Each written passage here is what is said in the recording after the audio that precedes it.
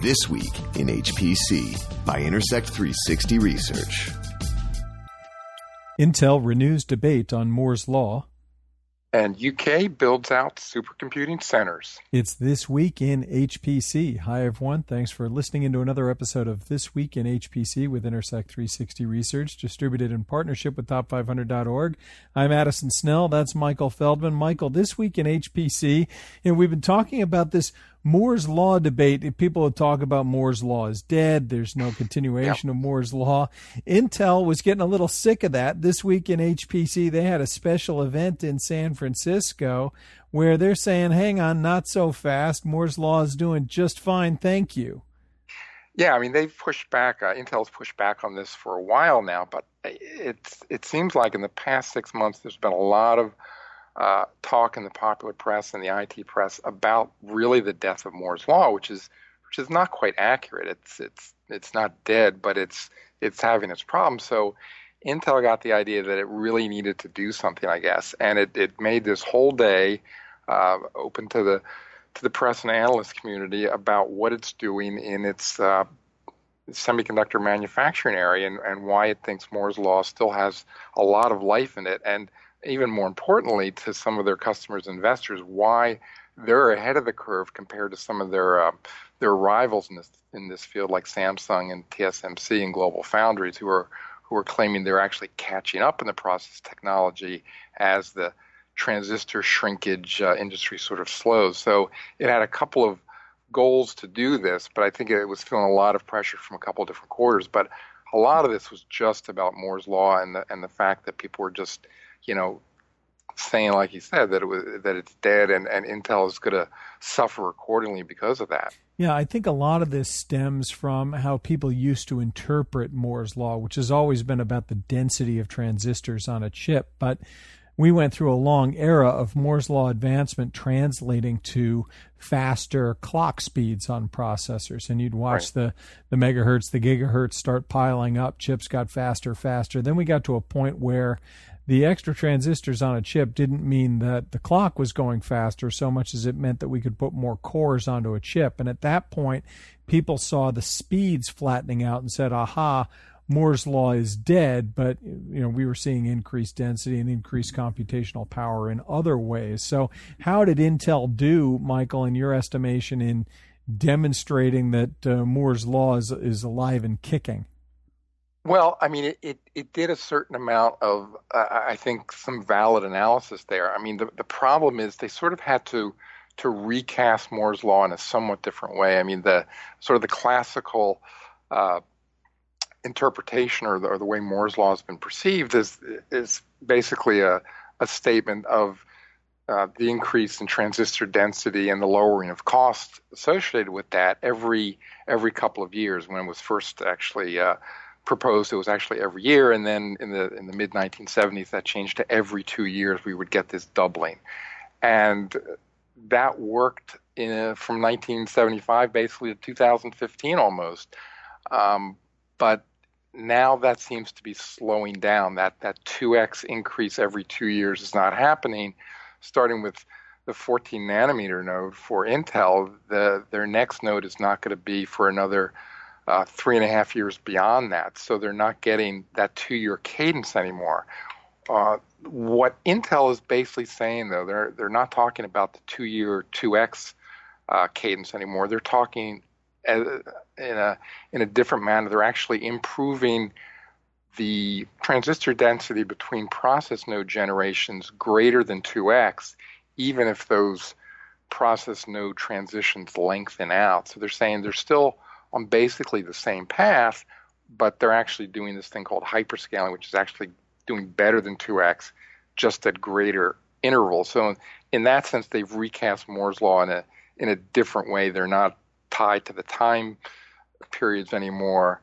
But the other problem with that is they're not quite meeting even the long-term goal of that 2x 2-year cadence, because basically the last time from 14 nanometers to 10 nanometers, which will happen at the end of this year, they've only increased transistor density 2.7x, which isn't quite as good as increasing it 2x every 2 years. So in a sense, they're fudging some of the data and trying to say long term we're doing okay, but actually there's really no way around that. Actually, the transistor shrinking is slowing down.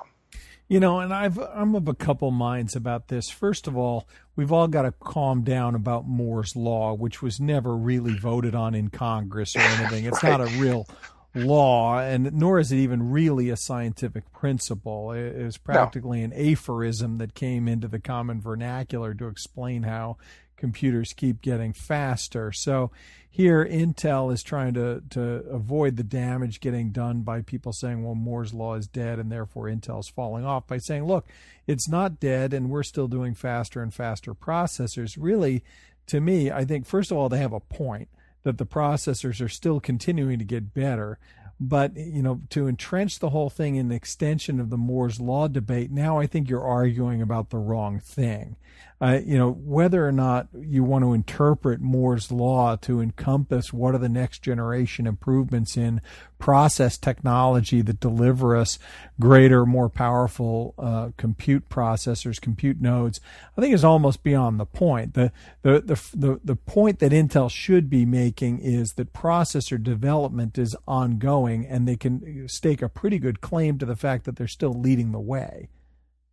Yeah, I mean, I would sort of agree with that, but what I wouldn't agree with is the fact that that's not what Intel's saying. They're trying to keep the Moore's Law branding to themselves in the company. It's sort of an economic statement for the company, and customers and investors sort of glom onto that as a sort of a differentiator for Intel. And if that's no longer working, those investors and customers are going to get a little wobbly, and I think that's sort of the impetus behind this event by Intel. They want to keep Moore's Law. I mean, they could have said something similar to what you said and said, Moore's Law is just a statement, sort of a guidance of what we're doing. What we're actually doing, though, is increasing processor capability from generation to generation, and we're ahead of the curve, and we'll continue to be ahead of the curve, and here's why.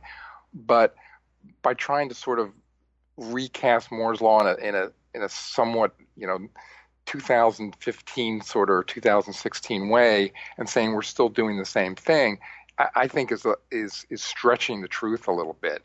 They're actually, I have a lot of,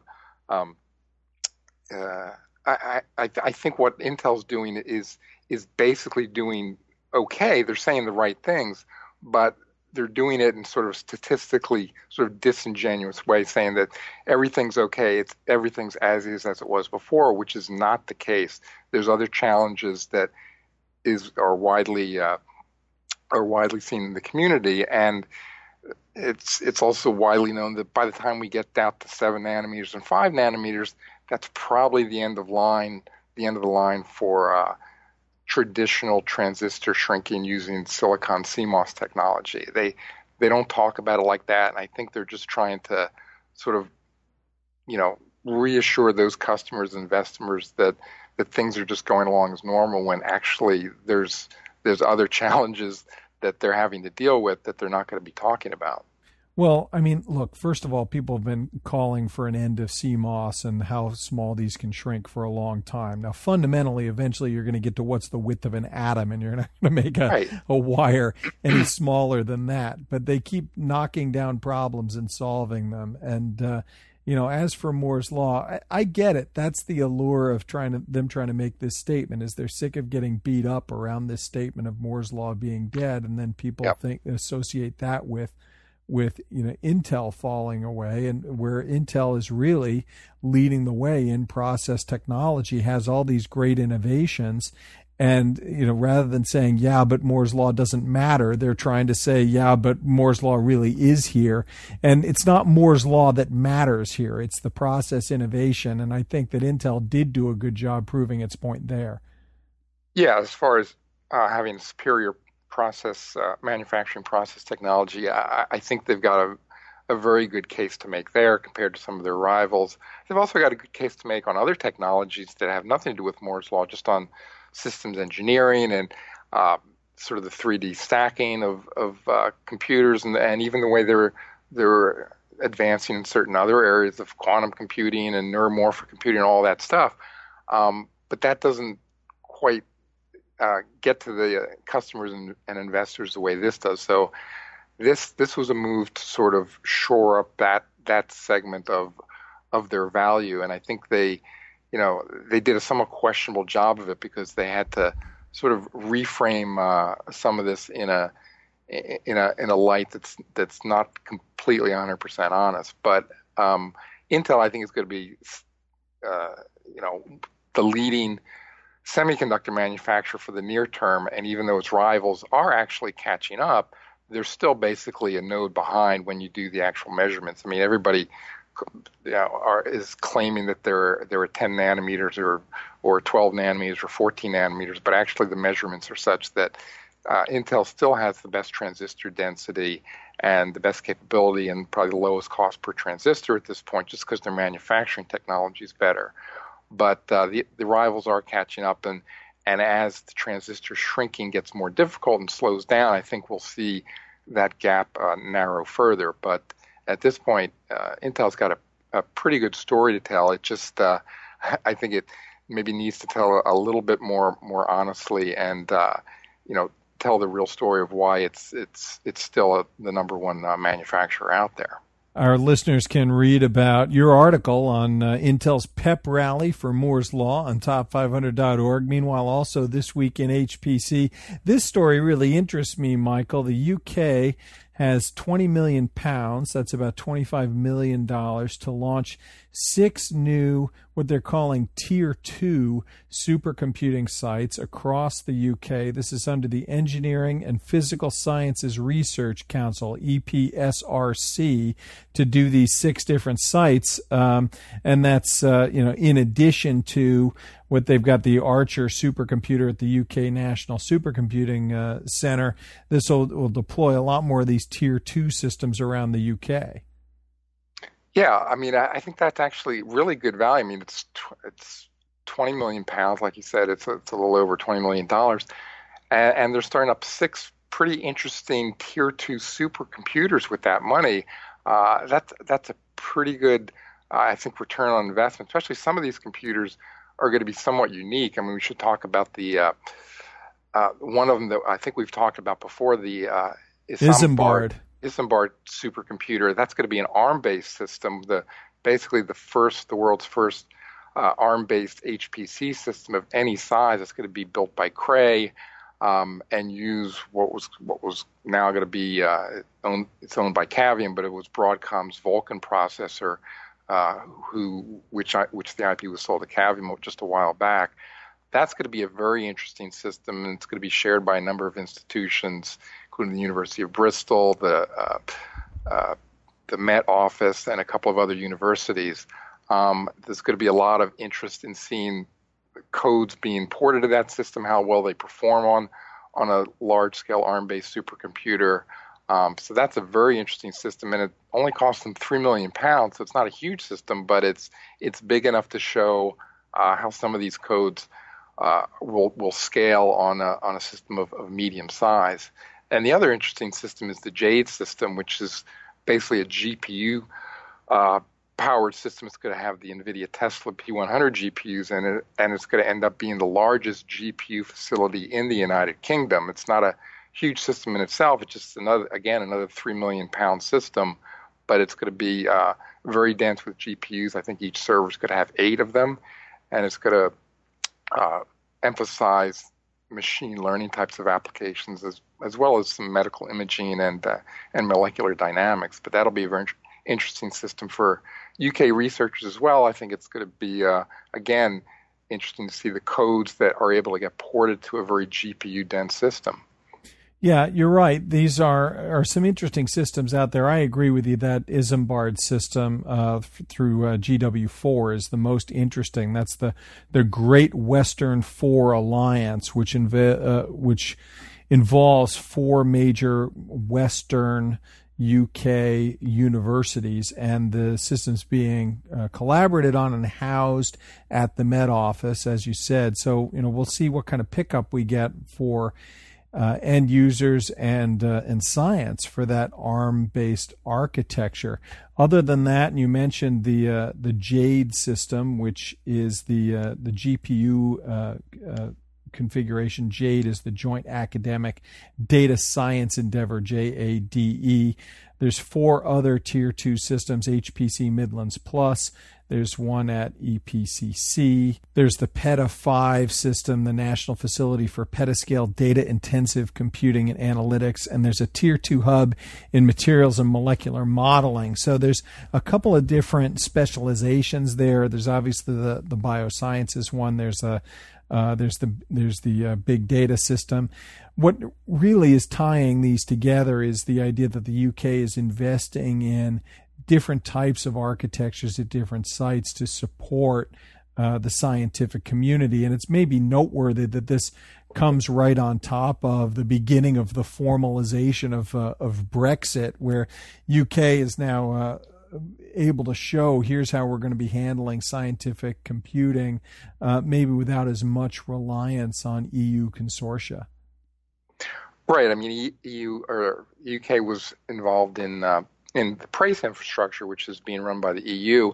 So having these Tier 2 systems available will mean it's less reliant on those, but also the researchers will also be less reliant on the Archer Tier 1 service that's available in the UK. So it's going to offload a lot of that demand as well, which I think is going to be very useful and sort of expand the amount of work that can be done by researchers. We should also say that it's not just academic researchers here. They're also going to make this available to industrial users, commercial users. Now, presumably, that'll probably involve some sort of either monetary compensation or maybe sharing of intellectual property or some other arrangement. But one of the big goals here is to make this available to commercial customers as well. Yeah, and that's in particular with the one at EPCC, the Edinburgh Parallel Computing Center. That's in an industry HPC system called Cirrus, which is an SGI ICE-XA system, a 56-node system, and that's specifically for these kinds of industrial partnerships to reach out to that community, help get them to scale their codes. Yeah, and I think in general, I think you're right about, making the UK HPC infrastructure more independent of Europe. Now, some of these things have probably been in the works for a while. Yeah, I agree. This didn't happen yesterday, but certainly, if you're going to have a national HPC infrastructure, you can't depend all on Tier 1 systems or on a sort of a chaotic medley of other Tier 2 systems that are being associated by individual universities. So this is, I think, is a good step forward for the country to sort of have a more nationalized Tier 2 infrastructure that's going to be very useful for a large number of researchers and hopefully commercial users as well. A couple more interesting stories, Michael. I appreciate it. We'll be back next week as well. Thanks for tuning in. You've been listening to This Week in HPC, brought to you by Intersect 360 Research, actionable market intelligence for high-performance computing. For more information, visit intersect360.com.